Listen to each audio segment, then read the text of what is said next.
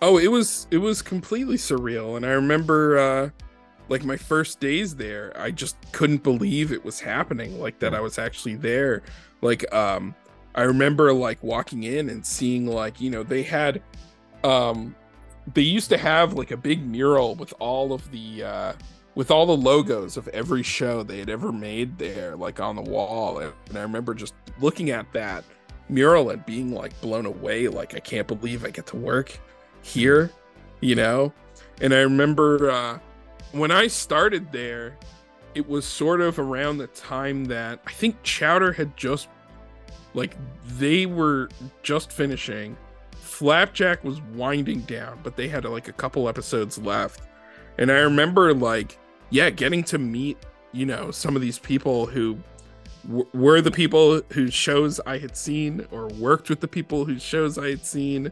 And it was just like, it was mind blowing. And I Mhm. remember like, yeah, the the point when I was making OKKO and I was like animating the Cartoon Network Studios logo and my characters were in the middle of it. It was just like it was like mind blowing. Like, like I used to watch this channel like 24/7 and like I'm definitely in the generation that was like really just primed to like all of their original programming when it was starting. Like literally, I think the year we got it was when like What a Cartoon was starting, and like all the stuff that Fred Seibert was doing.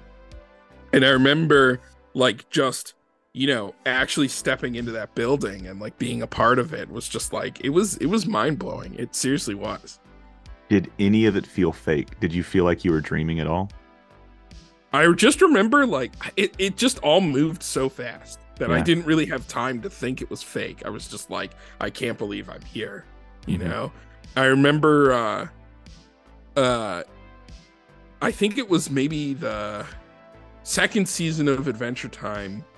We had moved like in the building and we were actually like across every floor at that time had like two shows on it. And I remember I think like Gendy was starting Symbionic Titan maybe around that time. And I remember just thinking like, I can't believe it. This is like a hero of mine, Yeah. like down the hall. You know what I mean? Um, it was surreal. It was really surreal. Hey guys, it's your host Julian. This week I sit down with Ian Jones-Quartey, the creator of OKKO Let's Be Heroes. This is the first of our two-parter with Ian. During this episode, we talk about how Ian fell in love with animation, a little side hustle he had during school using his artistic abilities. We also chat about his time on Venture Brothers as well as Adventure Time. A little bit about him getting to work with LeVar Burton on OKKO. Yes, the LeVar Burton from Reading Rainbow.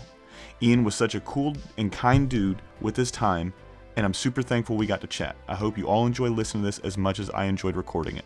Enjoy the show. Ladies and gentlemen, welcome to Voice of My Head podcast. I'm your host, Julian, and today I'm joined by Mr. Ian. Ian, how are you, sir? Hey, glad to be here. Oh, man, I'm glad that you're here, man. So we're going to jump in ladies and gentlemen, we're going to do a little bit of a format because I think this worked out quite well for the couple previous episodes we've done it with. So we're going to get in that metaphorical time machine, that DeLorean, if you will. We're going to take a step back. We're going to go to young Ian, man. Do you remember where you fell in love with animation? Oh man, I wish I could remember because as long as I can remember, I've loved cartoons. Mm. Like I feel like I first started drawing when I was like 3. I have like some very early memories of doing Mhm. that, but I have no idea what the first cartoons I saw were. It was probably Looney Tunes just because those were on like every day and they were syndicated in my area. I would just watch Looney Tunes all the time. Some of my like first drawings were Looney Tunes. So I'm gonna guess it was Looney Tunes. I think for so much of us, because I mean, you're not too much older than me. I'm 33. I just turned 33 this year. So, I got to feel like we grew up kind of with the same sensibility when it came to Yeah. cartoons, it came to animation, comic books, movies, any of that type of shit. So I got to imagine for a lot of us as being our age, Looney Tunes was like the end, or Tom and Jerry was the end, the Yeah. Flintstones, something along those lines. Yeah, for So sure. when looking back though, man, do you remember where you kind of started to draw that line was like, I love watching this, but I love drawing this, and this is what I want to do. You remember what Right. this was? So when I was in elementary school, um, I think I was like in first grade or second grade. I kept drawing, I had like a stick figure character that I used to draw like when I was like in preschool. And then I started like adding more to it. And this was like around the time I think Simpsons came out. And I remember I was super into Simpsons. I was super into Garfield, the Yeah. comic strip, at the same time too. And I remember just being like, "Oh, I can make a character like one of these characters." And then, yeah, I think it was like around first or second grade, I made like my first like characters that were like one of them was like a little kid that was like me and his whole kind of world. And then I had like a bunch of animal characters. And then I would just try to draw or try to draw like comics and Mm. show them to my friends and to my parents. They didn't understand them because they were like off the wall, like you couldn't understand it. It's like chicken scratch from a child, you know what I mean? But that was like the time where I was just like, oh, I really want to like create characters and tell stories.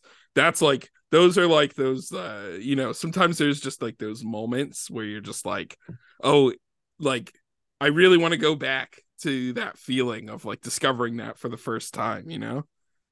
Now, uh, I told you I wouldn't ask you anything personal. This is about a personal question I'll ask you. But do you have kids? No, I don't. I don't. Okay.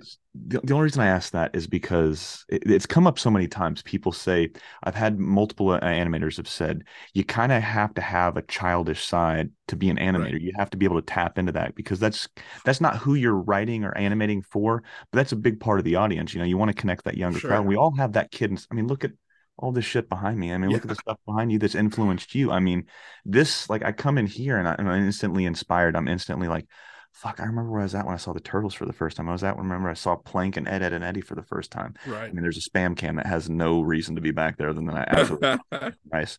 But it's just insane to think that, we have these shows, these movies, these comic books that, take us there.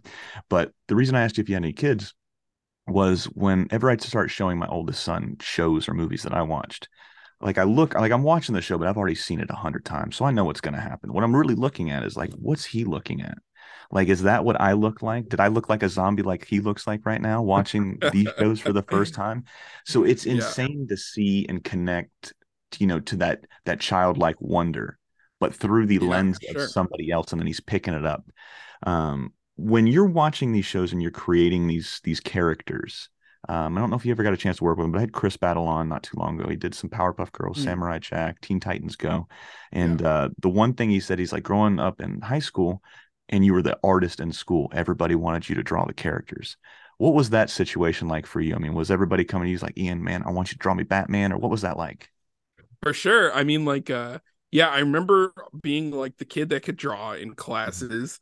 I remember in like, I think it was fourth grade or fifth grade, I got into a racket of, oh, it was when Marvel cards were like really Oh yeah. popular. Hmm. And so I got a bunch of index cards and then I would like draw, like I would be like, "Oh, for 50 cents, I'll draw you as a Marvel character and like write stats on the back." Hmm. And like you can have like your own Marvel card basically. Like stuff like that, you know? And just like all the like weird stuff, like yeah, people would just always be like, "Yeah, oh, could you put my name in bubble letters or like something like that, you know?" That was always really fun. Or just like stuff where it's like if there's a class project about that has like some artistic thing in it, like people would always want to partner with you and stuff like that. It was really fun. Dude, you were taking commissions at fourth grade. Yeah, it was really fun. I remember liking it. I remember like a friend being like, "Can you draw like a sexy lady superhero?" And I was like, "I will try." And he was like, it was a big commission source for me. Yeah. Did you get more than 50 cents on that sexy lady drawing you did? I don't know. I wish I could go back and look at the ledger. Maybe I did. Your accountant's gonna come to you, Ian. We need to talk, man. You've got some shit in escrow over here. That's Exactly. fantastic, man. Before I ask you the next question, man, what was who was your favorite Marvel or not Marvel? Excuse me. Who was your favorite X-Men? We'll start there. Oh, I think I just liked Wolverine, and I think I Yeah. was like at the age. My older brother had a bunch of Marvel comic books. At least I think he had some. And I just remember I just liked this character, the Mhm. look of it. All the stories went completely over my Yeah. head at that age. And I think I just liked the characters, collecting the cards. And then when the cartoon came out, the X-Men cartoon came out, it was just all over, and it's like, yeah, I was just like, I just would watch it like every day. I Yeah. really kind of want to go back to it. I know they're doing like the new version of it now, Mhm. but I want to go back to that original show, see how I feel about it now. There's some episodes that are like, oh fuck, this is hard to get through, but there's a lot of episodes in it that are really good. I had bought the so about a decade ago, I started going on my no, a little bit longer than that. 2010 is when I went on my first deployment when I was in the Navy. So I would carry around, obviously you're on a ship, you can't really take streaming services with you. So I Right, would have like 3 or 4 binders about that thick of just DVD shows, whatever I can pull with me, right? right. And they had the box set of the X-Men the animated series, and I was like, "Fuck, I need to get this one. This one's got to go in here." 'Cause I remember watching this as a kid, and man, I burned through that entire series and probably the first week or whatever on deployment. But that show was so Colossus was always my guy. I don't know what it was about him. Maybe Right, it was the metal. I liked Wolverine, I liked Gambit, but just something about Colossus just spoke to me. Just right. big dude, just could smash shit. Right? He had so much more depth than the Hulk, and I can never get into the Hulk, man. Um, but going back to you slinging commissions in fourth grade, you were an entrepreneur before you knew what an entrepreneur was, I bro. guess so. That's phenomenal, man. The only reason I bring that up is, did you ever watch Dragon Ball Z back in the day? Oh, absolutely. In fact, I was into Dragon Ball when Yeah, that came out first. deep And then cuts. like when Dragon Ball Z came out, I was like, guys, I've been trying to tell you about this for like years. Yeah, The only reason I bring that one up is because how you were making money for your commissions, that's how we made that was our currency in school. You would trade. This is when you could go to computer class when we first started we got our first printer in school, right? It's like sixth oh, grade maybe. So you were allowed to print one picture off and it was in color. It started off in black and white, but eventually we upgraded to color. that's So amazing. we would print off one picture each and then we would all like trade or we would sell the just the thinking that you could sell something and now all you have to do is take out this Yeah, little itty bitty phone and you can save it to the phone for the rest of your life. It's just wild, right? yeah. So it's I just think I think about that a lot because there's something I think about a lot, which is that like these images, they were so special to us as yes, kids. And like when you were a kid and you saw an image of something, you might never see that again, yeah, so you like had to like keep it. I remember like what the stuff behind you right now is reminding me like I had a Ninja Turtles t-shirt, and I remember it came with like a tag that had like the Ninja Turtles mhm, logo on it, and I remember like clipping off that tag and like keeping that tag because yeah. like when am I gonna get to like have this like image again? Like I might never see it again. There's no Google image search. There's no like phones or internet. Sometimes like you're just like you have to keep stuff in your head. I think that's kind of why I started drawing, because like you'd see things and you just want to like get them down. Absolutely, man. And I'm so glad you brought it back to drawing. When you're doing this, are there certain shows that you wanted to capture more than others? What were some of the shows that stand out that you make sure you want to have a mental and then a physical copy of that show? I think for me, well, I mentioned it already, but for me, it all came back to Looney Tunes Mhm. always. Yeah. Like those were the shows that those were the cartoons that I watched over and over and over and over. And like when I started getting into animation, when I was just figuring out what animation was, when I was like in elementary school, I found out, I can record these and freeze frame and play them back like frame by frame and Yeah. see how they drew it and did it. And like for me, Looney Tunes was like it was always like the thing I would watch over and over and over, and I would like digest these things and like really love them and really care about them, and I loved those characters. And I remember thinking, it's just they're just so funny. I don't know how anybody could ever come up with these characters. Hmm. And I tried to read, you know, it used to be like I used to just go to the library, and any book that was about animation, I would like try to get that book, you Yeah. know. Um and I remember like, yeah, I had this like sort of obsession with just trying to figure out like how they made these cartoons. And yeah, I think Looney Tunes was like the one I was like super obsessed with. You know, I bought those DVDs, but they're all in kind of like a weird order and stuff. You know, I wish they would do like a chronological thing. Yeah. It's so sad that all the stuff's happening with HBO Max, because for a while there they were uploading a bunch of the old Looney Tunes, and they have it all by year on there too. But they're still missing like a lot of Yeah. cartoons. But like, you know, that is like for me, that's like the be all end all absolute height of cartoons. Those are to me like the funniest, best characters, best animated, you know. And it all depends on what you're in the mood for, you know. I would always like default as a kid. I remember I was like, oh, Bob Clampett, like those are my Yeah. favorite ones. And then like I remember getting a little older and getting the Chuck Jones book from the library and being like, oh man, Chuck Jones made the best Looney Tunes, you Yeah. know. And then like, you know, just growing up and then sort of like liking everything. I remember discovering Tex Avery and being like, his his Looney Tunes weren't as good as I thought the others were, but then his work for MGM was like so good and like so, you know, beyond everything, you know. And yeah, I don't know, just like getting into that, that was like as a kid, that was like really important for me. Dude, that's really cool that you can sit there, and I'm so glad you brought up Bob Clampett. And before we go down this road, ladies and gentlemen, we'll get to the shows that Ian here is Oh working on. yeah.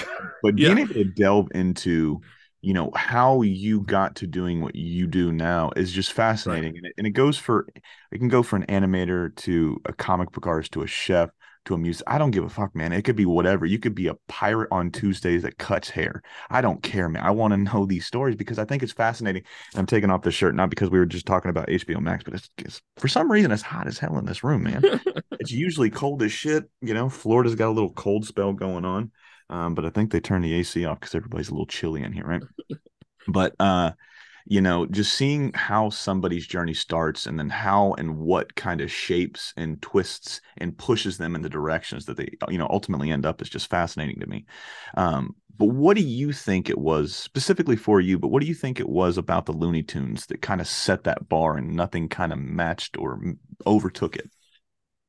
I think for me it was just those characters, like I don't know what it was, but you know, and I know this is true of Disney characters too. Mm-hmm. Like especially of that time, you know, those characters have like an internal logic to them. Like you can see them thinking, you can see them like you can sort of like almost imagine that they're real, you know. The Looney Tunes were like that too, but they were also funny, you know. Yeah. And so like I think that was just it. And I think just like all of the actual animation I just found so hilarious. Um Even though like, you know, they're so off the wall, I think it was just that they were like the funniest cartoons. Yeah. And I think I felt like every cartoon should be really funny. And I had like for several years, you know, I didn't want to see like a live action thing on my television. Like I was like, is if it's a cartoon, I will watch it. If not, I won't. I remember like being a kid and like you're watching Disney Channel and a cartoon is on, and then it's like up next a live action thing. I'd be like, nope, I'm out of here. You know, I remember when I was in fifth grade, we got Cartoon Network on our cable system, and I remember like it was like I it was so funny because like, you know, I definitely came from like a family where my mom's like, oh no, no TV during dinner, like we always eat together. But I remember like that night she was like, okay, there's nothing stopping this. Like you're just Yeah. gonna be watching This is Cartoon happening. Network like until like midnight. So she just let it go. That's so fascinating. And what does it feel like? What is it like to be an Ian, right? So you go from watching the network blossom and bloom and just blow up to what it was and what it is. And, I hate being negative on the show, but what it possibly could be. I really hope everybody's said that it's not the end for Cartoon Network Studios. I don't think it is. I had Fred Cyber on not too long ago. He was the reason that so many of the Yeah, shows got made. He greenlit so much of this stuff, and when he was on a few weeks back, he said it kind of happened not to the level of what's going on now, but it kind of happened when Cartoon Network bought out Hanna-Barbera. You had a yeah, massive layoff, you had restructuring and all this other shit. And then you had the same kind of thing with the AOL Time Warner merger in the early 2000s or, late 90s, early 2000s. So he's like, it's always happened. Every company has, kind of cannibalized itself and tried to, out of those ashes, kind of grow back stronger. But for you specifically, man, what has it been like? A kid sitting in front watching that studio logo come across, and then you walking into that studio and saying, holy shit, I work for the checkerboard. I worked with yeah. a piece of my childhood. What does that feel like? Is it weird? Does it feel real? Oh, it was completely surreal. And I remember like my first days there, I just couldn't believe it was happening, like that Yeah. I was actually there. Like I remember like walking in and seeing like, um they used to have like a big mural with all the logos of every show they had ever made there, like on the wall. And I remember just looking at that mural and being like blown away, like I can't believe I get to work Yeah. here, you know? And I remember when I started there, it was sort of around the time that I think Chowder had just like they were just finishing. Flapjack was winding down, but they had like a couple episodes left. And I remember like, yeah, getting to meet, some of these people who were the people whose shows I had seen or worked with the people whose shows I had seen. And it was just like, it was mind blowing. And I Yeah. remember like, yeah, the point when I was making OKKO and I was like animating the Cartoon Network Studios logo and my characters were in the middle of it. It was just like it was like mind blowing. Like, like I used to watch this channel like 24/7 and like I'm definitely in the generation that was like really just primed to like all of their original programming when it was starting. Like literally, I think the year we got it was when like What a Cartoon was starting and like all the stuff that Fred Seibert was doing. And I remember like just actually stepping into that building and like being a part of it was just like it was mind blowing. It seriously was. Did any of it feel fake? Did you feel like you were dreaming at all? I just remember like it just all moved so fast that I Yeah. didn't really have time to think it was fake. I was just like, I can't believe I'm here, you Hmm. know? I remember uh I think it was maybe the second season of Adventure Time. We had moved like in the building and we were actually like across every floor at that time had like two shows on it. And I remember I think like Gendy was starting Symbionic Titan maybe around that time. And I remember just thinking like I can't believe it. This is like a hero of mine Yeah. like down the hall. You know what I mean? It was surreal. It was really surreal. I'm so glad you brought up Gendy because the fans know he's Mount Rushmore. Like, so there's a question that I'll ask you when we do our part two. Ladies and gentlemen, you made it this far, so you know there's going to part two coming where we're going to ask all the fans questions and we're going to dive deeper into OKKO. I want to make sure we kind of end on that note because that's a very fun show and that's a very special show because my kid told the story before, but I kind of got out of animation around 2012, 2013. When you're deployed, it's just you don't have any time to watch anything. You don't have cable. Right. I had a kid at that time. So he was just watching. He would watch like PBS, so Dinosaur Train. He'd watch some cartoon stuff, Nickelodeon stuff. And it wasn't until about 2014 when I come home off of my last deployment. I'm on shore duty, and I'm just flipping through the channels, and regular shows on. I never heard of it, never seen it, never. I didn't know what was going on. And my sons go, stop, stop, stop, daddy, stop. So we stop and we watch it. And then, they're throwing up their arms. They're going, whoa, right? So I'm looking at this and I'm watching him. I'm like, holy shit, this seems really funny. We're watching it. We're having a good time. And then we start to watch this. We're starting to watch it every day. We kind of bonded over this because when I would deploy, I would it would suck just being away from your wife and son, man. Right. Not sleeping next to your wife for 9 straight months, not being able to see or hold your kid or give him a hug sucked, man. I signed up for it, so I don't need any sympathy or anything like that from anybody. But it's just like it sucked. I didn't know the ramifications of not only being a husband but being a dad during that time. And getting to see this, not only did it bring me back to animation, but it brought me closer with my son. We had something to watch, man. So when I would get off work, he would know generally what time I would get home. And he would see me coming up the driveway and he would throw up his hand like Rigby and Mordecai did. He'd go, whoa. And I'd go, whoa. And then if I didn't do it, he would fucking run around in circles in the house. Whoa. And it would aggravate the shit out of my. She's like, will you just throw your hand up and go, whoa, so he'll stop? So it was something about that. And like I said, with OKKO, this was something else, man. It was a little bit later. He's at that weird stage where it's kind of like he's almost a teenager. So it's interesting that he just doesn't want to hang out with dad as much anymore. Doesn't want to watch cartoons with dad anymore. Sure. This is the one that we, started watching a few years back. But like I said, when you brought up Gendy, man, he's Mount Rushmore for me. He's if I could put him on all 4 spots in Mount Rushmore, he's on all 4 spots. So you get to hear all the time, us fans fanning out over you or fanning out over Gendy or fanning over your wife or, Craig McCracken, whoever it might be. I got to imagine with you being a fan of Cartoon Network, literally from day one, you've had to have at least had and fanned out pretty hardcore for somebody. Who would be that one person, or maybe you got 2 stories you might have fanned out a little too hard for, but what did that fan out story look like?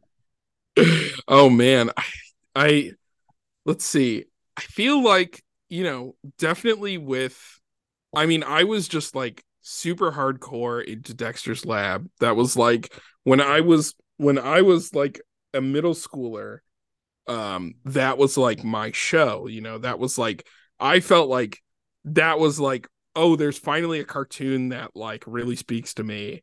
Um, and getting to finally meet a lot of those people was has been pretty amazing.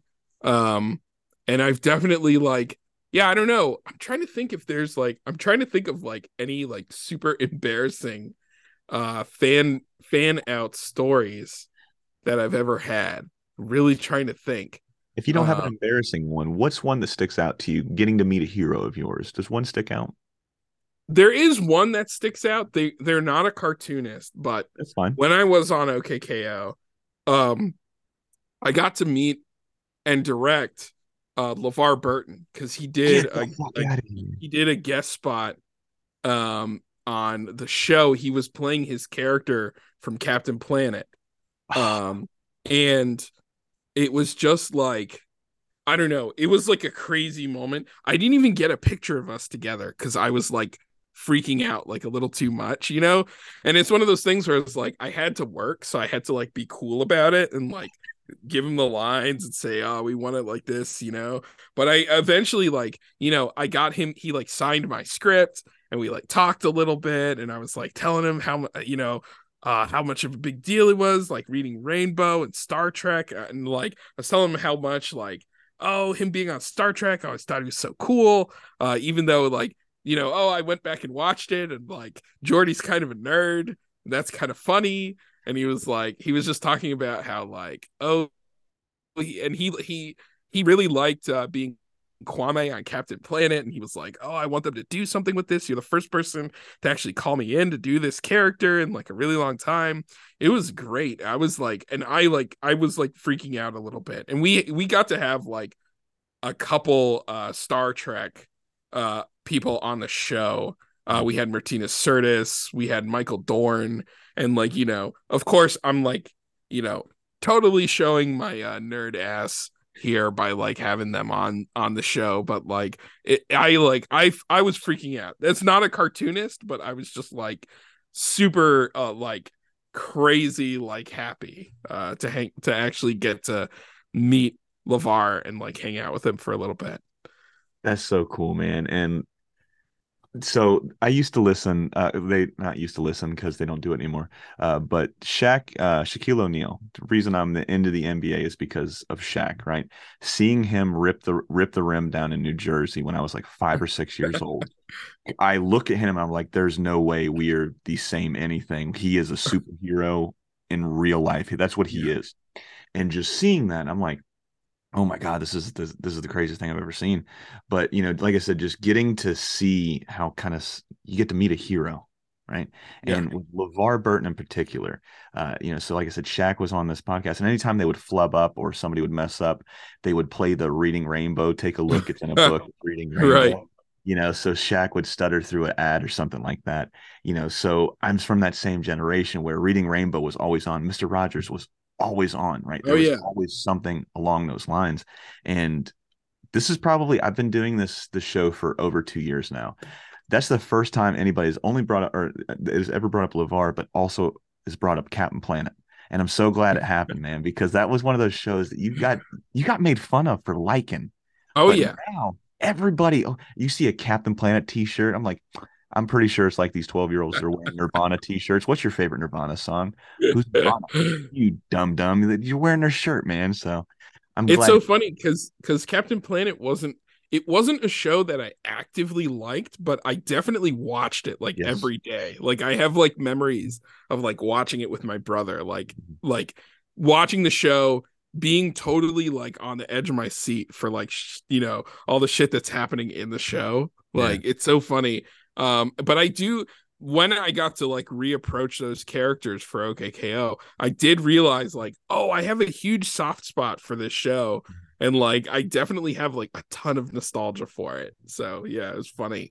Yeah, it was funny. Yeah, but back in the day, people would definitely make fun of that show like all the time because it was seen as so lame. But I don't know. Absolutely. I really did have a soft spot for it. I think he might have been the first superhero with a mullet too. So I Oh don't know yeah. if that's true, but I know. I mean, Guy Gardner, when he was the Green Lantern, he kind of had a mullet. But you Right. know, uh, with that one in particular, was there any actors that you wanted to work with that the network kind of shot down, or anybody you reached out to that just never returned that phone call? It's funny that you mention Mr. Rogers because so we didn't of course, he's passed on, Mhm. but we had wanted to use a clip of him talking Mhm. for one of our last episodes. He had a like a song, is more like a poem that I remember like from when I was a kid. It was like, what do you do with the mad that you feel? Yeah. And like I was a kid. I like I was a terror. At when I was little, I used to throw tantrums. I was like, I don't know. I had some like I was hyperactive. I was like very like, I don't know. My parents sometimes didn't know what to do with me, but I do remember like there was that poem from Mr. Rogers, and I had it on a tape, and it used to like calm me down a little bit, like a VHS that we had taped of it. And we wanted to put a clip from that. This was like a personal memory to me, and I Mhm. wanted to put a clip of that into the final episode because in the final episode, it all kind of comes down to that. It's like, when you're a kid and you have complicated feelings and you're kind of having a tantrum, what to get yourself out of that mindset. And so we wanted to use a clip of that poem. Um, but his estate actually turned us down. They Damn, were that just sucks. like, I can't remember how they put it. They were just like, oh, we want to make sure that, we keep this really close to the chest and we don't want it to be in too many things. And to be fair, um, I think they probably made the right choice because when Mr. Rogers talked about, the kind of, you know, violent, crazy cartoons that were on opposite his show, he Yeah. could have been, he might have been describing my show. I don't know if it was the right move for his brand to be associated with it. So I think they made the right choice. Well, in hindsight, man, I kind of wish they would have been a little bit more open, man, and you could have got to do that because that's something special. Whenever you can take something from your personal life and you can kind of weave it into and you can share it with other people, not only does it mean more, but you can cut through all of the bullshit and you're like, this dude, this chick, this person, man, they fucking love what they do and they want to share that love with everybody else, man. And I think that's really something special. And that's something that I've noticed with your generations, and I'm throwing your generation there, like you, Penn, JG, your wife Rebecca. You guys, I look at these shows and there's so much more than just a cartoon, and that's no diminishing. I'm a huge fan of the '90s, the early 2000s, the mid 2000s. I get shit on a lot because I'll sit there and say, "Oh, these new cartoons just aren't great." Yes and no, right? Because people just take shit out of context. Do I like Sure. as many of the shows now as I did back then when I was a kid? No. And everybody will say that when you're an adult. Right. Everything that you watched as a kid was so much better than what kids watch now. That's what everybody pretty much says. But I see these shows now, and you guys are putting messages in there like this, like inclusivity. I hope I said that correctly because I have this habit of just fucking words up. But this acceptance for people, no matter race, fucking sex, no matter what it is, man, there's so many things that make us the same. And I think that's something very, very cool because it says something when you can sit there and look at a screen and say, I see myself in that character, regardless of what they look like, what they sound like, what they do, what Right. they don't do. I see myself in that character. And that's something that like I said, I've noticed a lot more in the last decade of cartoons than I did in maybe the previous 20 years. But maybe it's just because I wasn't looking at it from a different perspective like I do now, man. Having boys, having a girl on the way, it kind of opens up your field of vision. Like it's just not one way, man. There's so many avenues for so many different types of stories that we haven't heard. And like I said, I really appreciate what you guys and gals are doing these days with these cartoons, man. So I kind of got sidetracked there with your fanning out, man. But I appreciate you sharing those stories with me. The first thing Of I thought course. of when you were telling me about LeVar was if you ever watched The Community with Donald Glover, where LeVar Burton guest spots on there, and then Donald Glover's a huge fan of LeVar Burton. He's just staring at him the entire time. He doesn't know what to say, doesn't know what to do. First thing he says, he's like, "Don't let him talk to me." And then he comes up, sits next to him, and talks to him. He's like, and then he runs away. That's what I imagined when you were telling me the story. I was waiting for you to say that, but For sure. For sure. yeah. So kicking it back, man. So you should work on this little show called Venture Bros, excuse me. Yes. So without going super, super in detail into how you got there, man, what was it? What was your experience like? Because you were on there for a little while. So okay, so I can give a short version of like how I got there, but I uh so that show was made at okay, so right now that show's made at Titmouse. Mhm. Before that it was made at a animation studio called World Leaders Entertainment, which before that was called Noodle Soup Productions. When I know it's kind of a wacky name, but their I think their one of their founders was called Jeff Noodleman or something, so it was called Noodle Soup. I interned there, and this was like during college, and I had I had a decent internship there. They wanted me to stay on. I went and I did like my final film for college. I came back. They were like, "Hey, do you want to like help us out with stuff?" So I would do like small little like freelance jobs, and I eventually started doing some animation direction for them on a show. It was like a show like that nobody's heard of. It's called Super Normal. It was like a show for kids. I think it aired in the UK, and I was doing animation direction, and the new season of Venture Brothers was about to start up, and they were like, "Hey, we need another animation director." And so I take a test for it, and I just it wasn't like a thing that I had like the skills to do it. And when I talk about animation direction, I'm talking about using X sheets, which is like basically it's like a spreadsheet for every single frame in a cartoon and what happens on that frame, and like which poses each character should hit on each frame, stuff like that. And I tried it out. It was really fun. uh and then I got a lot of help doing it, and then they had me on the crew, and it was great because we basically got to sort of all the action that happened, all the like fun stuff that would happen. The creator of the show would sit down with us and sort of go through an episode. Um, he would go through an episode with us and sort of explain, oh, these are the things that happened in the episode. This is kind of how I want this action to go. These characters are talking to each other. This is what I think is funny about it. And we would just sort of take that information and just like interpret that into the actions that were going on in the episode. And I remember I just had a lot of fun, like learning a lot about like character acting, storyboarding, um, like how a show is made and how it's put together, like the editing, um, sending shows like animating, like doing the direction, sending it off to get animated, seeing it come back and being like, oh, why did I do that? Like stuff like that. It was really fun. So where do you feel the most fulfillment? Obviously, you've done pretty much everything as far as from nuts to bolts, start to finish for a show. I mean, you created your own show. You helped bring, with Rebecca, Steven Universe. You worked on Adventure Time, Venture Brothers, or Adventure Bros. I keep saying brothers because I'm dumb. But anyways, so what's most satisfying for you? Is it storyboarding? Is it directing? Is it editing? Is it animating? Is it voice work? What do you feel the most fulfillment from? Hmm. I think the thing is, uh, I don't know if I don't know if I find fulfillment in a single discipline.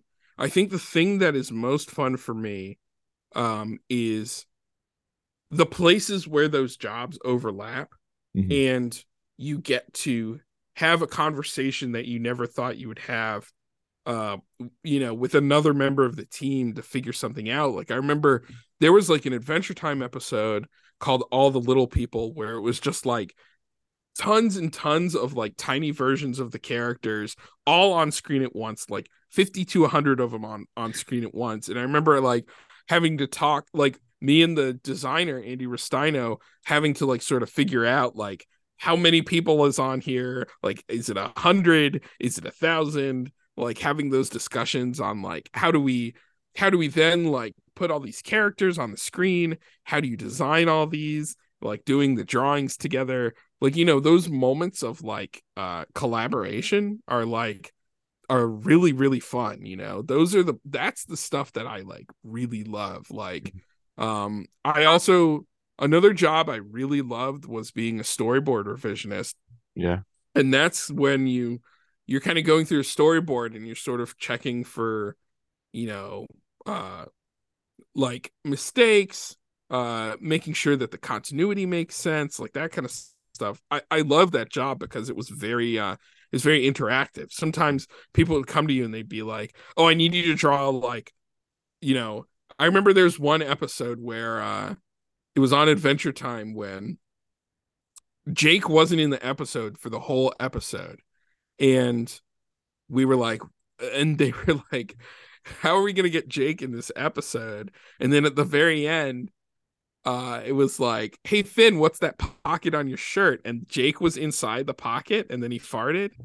And I remember like everybody laughed, but then it was like, wait a minute, this means that we have to put a pocket on Finn's shirt for the whole episode. So you get like a stack of paper and it's like, put pockets on all these fins. Like, stuff like that, like random stuff like that. Like, people be like, oh, like I'm doing like this crazy like VR 360 scene. Like I need you to draw the characters like rotating around. And like sometimes it'd be like technical stuff.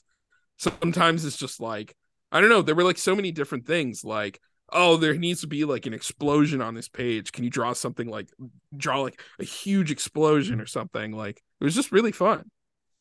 Yeah, that's really cool, man. And Adventure Time, it's one of those shows that I wish I could go back. Maybe I have to wait 10 years, kind of like I did with Samurai Jack, where I go back and I watched it in its entirety as a kid. And then, last or 2021, when my youngest son was born, I watched Samurai Jack. Whenever my wife would go and take a shower, I'd sit there with the baby and watch an episode, and then she'd come out, give her the baby, and then I'd get in the shower. So I'd watch an episode every night, and it felt like I was watching the show for the first time again. So maybe I got to do that with Adventure Time, because that's such a special time in my life watching that show and having fun with that, and then just getting to hear the people that have worked on it, that have talked about what a game changer that one was, for animation in general. I mean, everybody wanted a SpongeBob when SpongeBob came out. Everybody wanted a Samurai Jack. Everybody wanted Adventure Time. Everybody wanted Steven Universe. There's these pivotal moments in animation history where they kind of pushed culture. They pushed the animation so far, and then everybody's looking for the next X, Y, and Z. So before we jump off Adventure Bros, man, I got to imagine with that one kind of being, was that the first one at Cartoon Network that you got your feet wet on? Yeah, and I wasn't actually working like in Cartoon Network because that was done. It was done at another studio in New Mhm. York. But it was for Cartoon Network, and that I really felt like, well, it's not gonna get better than this, you know. Yeah. It's not gonna get bigger than this, you know what I mean? Yeah, absolutely. And that's pretty cool too, man. Because I've heard such great things about the cast, the crew, and then just how hard everybody worked on that show. Um, as you start to transition from there, I got to imagine that you picked up something at least pretty cool, or something you might still use on a day-to-day basis, whether it's knowledge, whether it's timing, whether it's something that you kind of learned from Doc and Chris. But does anything stick out as far as what you might have learned or what you might have picked and what you might still use from your experience on Adventure Bros? Oh man, so much. I mean, that was the show that I learned how a animated show was made. Hmm. And gosh, I'm really trying to figure out like a specific thing. Oh, there is something. Something um that I always really admired the creators for was, you know, they did their whole season one. It was like it looked one way because of sort of the uh the budget limitations at the Hmm. time. They did season two that looked a certain way. They had a thing where like, if they didn't like how something looked, like if they didn't like a character design or like a background style or something, they knew how to make it better, they would just change it. Yeah. They wouldn't stick with something just to stick with it, Hmm. for the sake of, oh, well, that's the way the backgrounds look. So we just have to stick with the backgrounds looking that way. They actually let themselves sort of like evolve the show, and even like the tone of the show and the way that the characters were, like everything got to evolve and have this like, uh, there was like this nice steady like, change and improvement of like the characters, the artwork, the storytelling. I think like that's something that like I always really admired because I think it's easy to sort of just like get into a rut and sort of be like, this is the way it's supposed to be, and this is the way I learned how to do this, so I'm just going to keep it like this, Yeah. you know but they were always constantly like evolving things, even taking characters and like reinventing them, stuff like that. Like, they were just really good at that, and I think that's something that I definitely always aspired to, for sure. Absolutely, man. If you're not growing, you're dying. So it's very something. Absolutely. And a lot of people have a hard time kind of changing or trying to evolve or trying to progress. So, getting to see that at such a young and pivotal age or pivotal point in your young animation career at that time, I got to imagine, like you said, it left an impression on you because you still use it today. Absolutely. Transitioning into another, like I said, man, every show you've worked on, I'm just blown away, dude. It's just from the storytelling to the animation to the voice acting to just hit, and I can't wait for your next hit is what I'm getting at, man. Because I got to imagine one's coming soon. I got to imagine you got one in your back pocket. You're just cock locked and ready to rock, man. Um, but Adventure Time, like I said, this one game changer right out the bat, and you were there. I mean, what was it Yeah. like working with Penn? What was it like working on Adventure Time? How was this one stacked up coming from Venture Bros?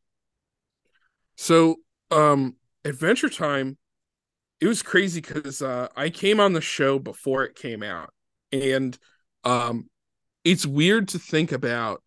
Yeah, it's almost weird. It's hard for me to think about Cartoon Network before Adventure Time Yeah. because at in those years it was like they they were suddenly they had a couple shows, but it seemed like, oh, is anything ever gonna really hit? Hmm. The way that like say like Powerpuff Girls like hit. You know what I mean? I think that was like a little bit of the question.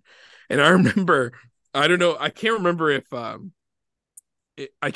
Brian Miller got into it in his interview, but I remember when I got there, Cartoon Network, people were talking like oh, I don't know, maybe the studio won't work out, like I don't know, hopefully we have another show that's a big hit or something. And then I remember like when Adventure Time came out, it was still the time when it was like appointment viewing. You had to like be there like on Thursday, or I think it was Monday and then Thursday. Oh no, it was Har Har Thursday. So I think it started on Thursday. Then they eventually moved to Monday. And like you had to be there and you had to watch it. And people were watching it every week. And they were trying to like figure out the mystery behind the world. And it was like this whole thing. And I got to see this show, kind of like, become this like whole like phenomenon. Um, and I loved working on that show. I never storyboarded for that show because uh I mean, the storyboarders on that show are like immensely talented, and like the dialogue on Adventure Time is like it's like poetry, you Hmm. know. It takes like I mean, this sounds exclusionary, but it takes a certain kind of mind to like really get in the heads of those characters and like really be able to like write that show. I wasn't ready to do that at that time. However, I could draw the characters pretty well. So they hired me as a revisionist, and then eventually I was the storyboard supervisor on that show. And I had so much fun working on that show. There's so many like little like subtle details that just make that world feel alive, that were done for like no reason, Hmm. that the audience doesn't even really notice. Like I remember we would have episodes where the characters are going on these adventures and they seem kind of random and silly, but like as artists we were like thinking like, oh, how long would it take Finn and Jake to get from their house to the Candy Kingdom? Like maybe by the time they get there it's like sunset, and then when they're leaving it's nighttime. Like we would kind of like try to track the reality that they're in. And like it really like lends this like reality to the show, that I just really really loved. And I just thought everybody working on that show was a genius.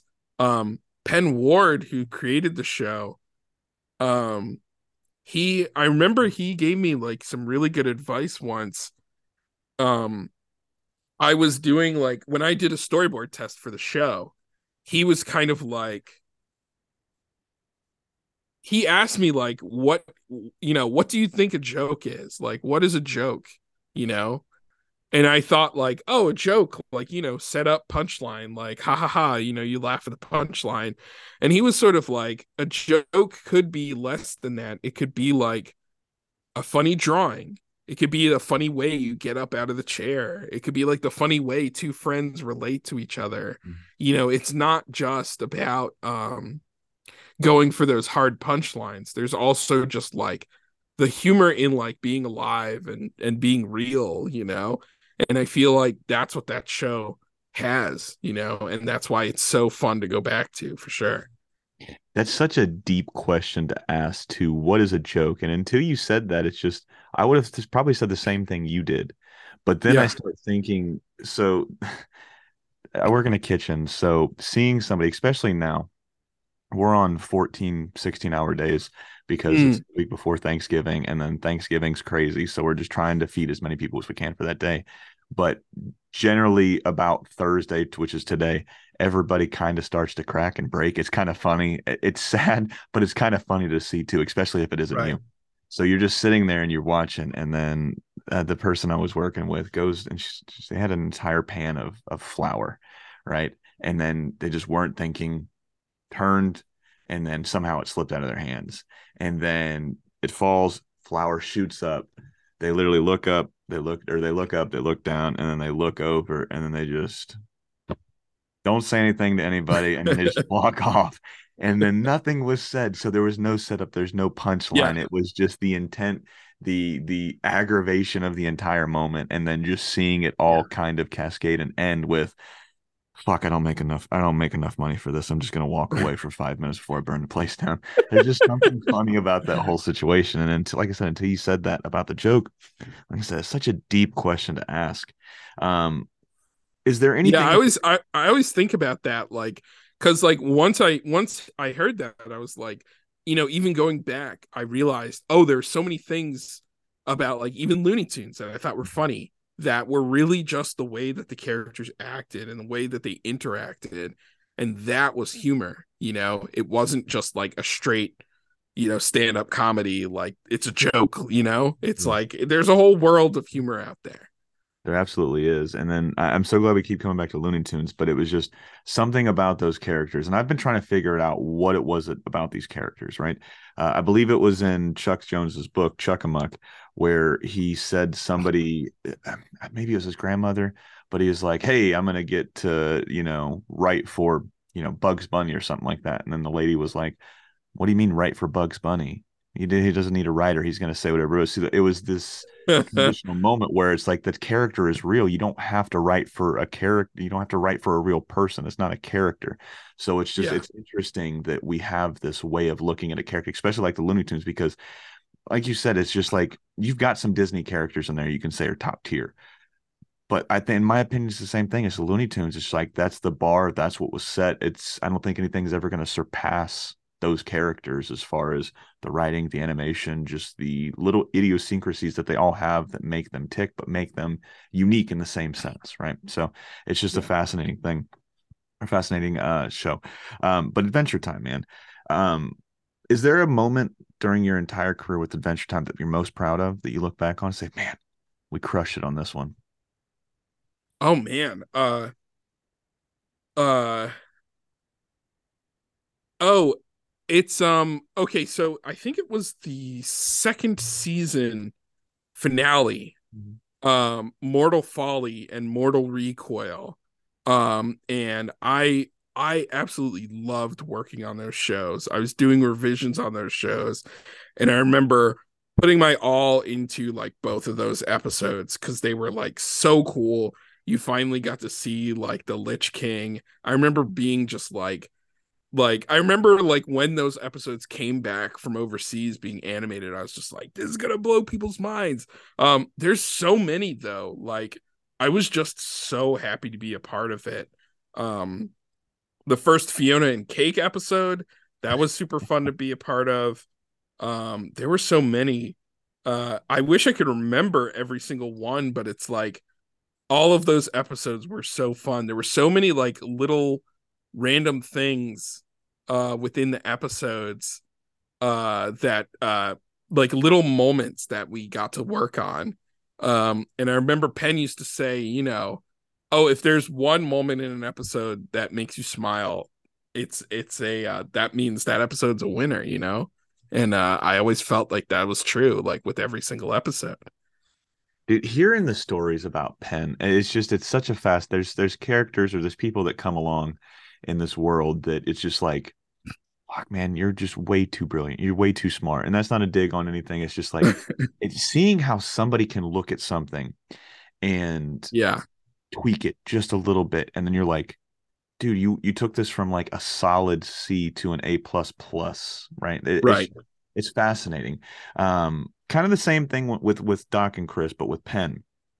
Obviously, he kind of opens your mind a little bit about what a joke is. So it's seeing how a character reacts with whatever's going on around him or anything like that. What were some of the things that you might have pulled from Penn that you still use today in your career? Definitely the power of funny drawings. Yeah. And he, he had a philosophy where it's like sometimes a drawing can be a little bit wrong or a little bit weird looking, but if it's funny, like then it stays. And it's just like this is funny. You love the way it looks and you just like laugh at it. And I remember that was like a huge thing I remember learning from him just like the power of a funny drawing, Yeah. is immortal, Yeah. That's really cool, man. Um, what was with Adventure Time, and this is probably the last question for Adventure Time, and then we'll do a little bit of a wrap up. But for Adventure Time, I got to imagine that everybody's probably going to ask you, who was your favorite character to draw, or who was your favorite character to animate, man. But let's take it a step further. Was there a character? It might not have been your favorite character, but was there a character that felt like putting on a comfortable pair of shoes? Like you knew everything about that character from the way they would talk, the way they would act, the way they would think. I mean, it's Jake Yeah. because Jake he can stretch into anything. He's just like super chilled out. He is really zen, and he's also really sensitive and friendly, and you just want a best friend like him. Yeah. And he's also super fun to draw because he's got like a super funny looking face, Mhm. and his face stays the same but his body changes. And those were like that was like my favorite character to draw when I was working on Adventure Time, just because he's just one of those. He's just like a loaf. He's easy to draw, but he's fun to draw, and he's so funny. And everything about the character was just great. I loved how he you know, Finn was kind of neurotic, and Jake just sort Just a of like little. let everything go. And like the thing I really loved about Jake was just that, you know, when he was talking about like how he was gonna die someday, and he had fully accepted it, and he was just cool with it. I was like, that is an amazing character. He was great. Yeah. That's awesome, man. Was it so this one's always an interesting question whenever something comes up like that. Like if you can take a character and you can twist and turn him. I got to imagine, just trying to make each other laugh. You might have taken Jake and turned him into something funny. But does anything stick out to you that you tried to get in that the network said, nah, you really can't make him do that? I wonder. The only thing I remember, um, one of the things I remember that like we couldn't get through is we couldn't have the characters say murder or like murdered. And then and that actually became really funny because there was like a murder mystery train episode, but we couldn't actually say the word murder in the episode. So it just turned into weird words like, oh, he got moitered or myrtle or like something. And it actually became like a lot funnier. Yeah, that's one thing I can remember. I wonder if there were any forbidden Jake transformations. I don't know. I'd have to check in with some old friends about that. You remember Cow and Chicken? Oh yeah, I So loved Cow and Chicken. do you remember the pilot? Yeah. Oh yeah. There was no smoking. Yeah. No smoking. You And couldn't. and the red guy was actually called the devil. And he walked on his ass. Yeah. When I had David Feast on, the creator of Cow and Chicken, because I asked him, it's the same thing with Craig. So with Powerpuff, Craig McCracken, excuse me. So with Powerpuff Girls, they couldn't use the term the devil, right? It's the same Right. thing. That's why they had to call him the red guy after. And it was the Right. same thing with Craig. So he drew a character that resembled the devil, but they couldn't call it the devil, so he called it him. Right. Him. And Yeah. I was like, dude, that doesn't make any sense. And he was like, really? And I was like, yeah, I mean, not only was the red guy butt naked, he walked on his butt cheeks. So he made twerking a thing before twerking was a thing, right? So there's that one. And I was like, two, he was trying to get a fucking chicken to smoke a cigarette the Yeah. entire show. That was the whole point of the show. And I was like, you couldn't call him the devil, but you could get him to sell cigarettes. The Marble Man Yeah. was on Cow and Chicken, and you could get butt cheeks on there, dude. That doesn't make any Yeah. fucking sense. So it's just wild to see what they pick at and what they let through and what they don't let through. Yeah, Um, it's crazy. It's crazy. It's so like inconsistent and so weird. Like on KO we had one where a character was like supposed to shoot sort of like a beam at people, and it was supposed to like disintegrate them, right? And we figured, oh, if they shoot a beam and then the character disappears, we're all good because there's no violence, right? yeah. But they were like, no, it's too violent if they disappear. So you have to show the beam hit the character and then like the character fall down and like moan like in pain to show that like they're still alive, and it just became so disturbing because now there's like a room full of characters like lying on the ground like moaning in pain, and I'm like, that's so much more disturbing than just having the character disappear. But hey, it's your show. That's so like if that would have been me, I would have took it up and just dialed it up a notch, man. Make them real thespians while they're down there moaning and groaning like, oh, just some stupid shit to church that shit up. Well, Yeah. like I said, Ian, we're gonna split this one into two episodes if you had fun and you want to come back because there's two Yeah. shows and that. Thank you. There's two shows in particular that we got more fans questions for these two in general, and one of them was Steven Universe. I'm pretty sure you're very familiar with that one. And the other one Yes. was a little show you might have created. I'm not sure. The KO. I don't know if you know anything about that one, Ian, but we're going to talk about that one too in our second part, as well as all the fans questions, ladies and gentlemen. So make sure you come on back for that one. But like I said, Ian, this has been a lot of fun. Yeah, And I had a great usually, time. thank you. I appreciate that. Usually we do a little bit of a wrap up, and then I say, hey, Ian, if people want to say, hey, I like that thing you did, where are you at on social media so people can go ahead and follow you and check out what you're doing next? Yeah, so you can find me at Ian. Sorry. Yeah, so you can find me at Ian JQ on Twitter and Instagram, and probably on a few other things too. Mhm. Um, and yeah, you can just come by and say hi. I don't post that much, but you can say hi when I do. Beautiful. Well, he's been Ian. I've been Julian. This has been a What's in My Head podcast, and this has been another piece of your childhood. Make sure you tune back in for part 2. Good night. Hey guys, no episode next week, but we're working on something very cool over on our YouTube channel. Make sure you check it out, especially if you like Toonami. I'll see you next week.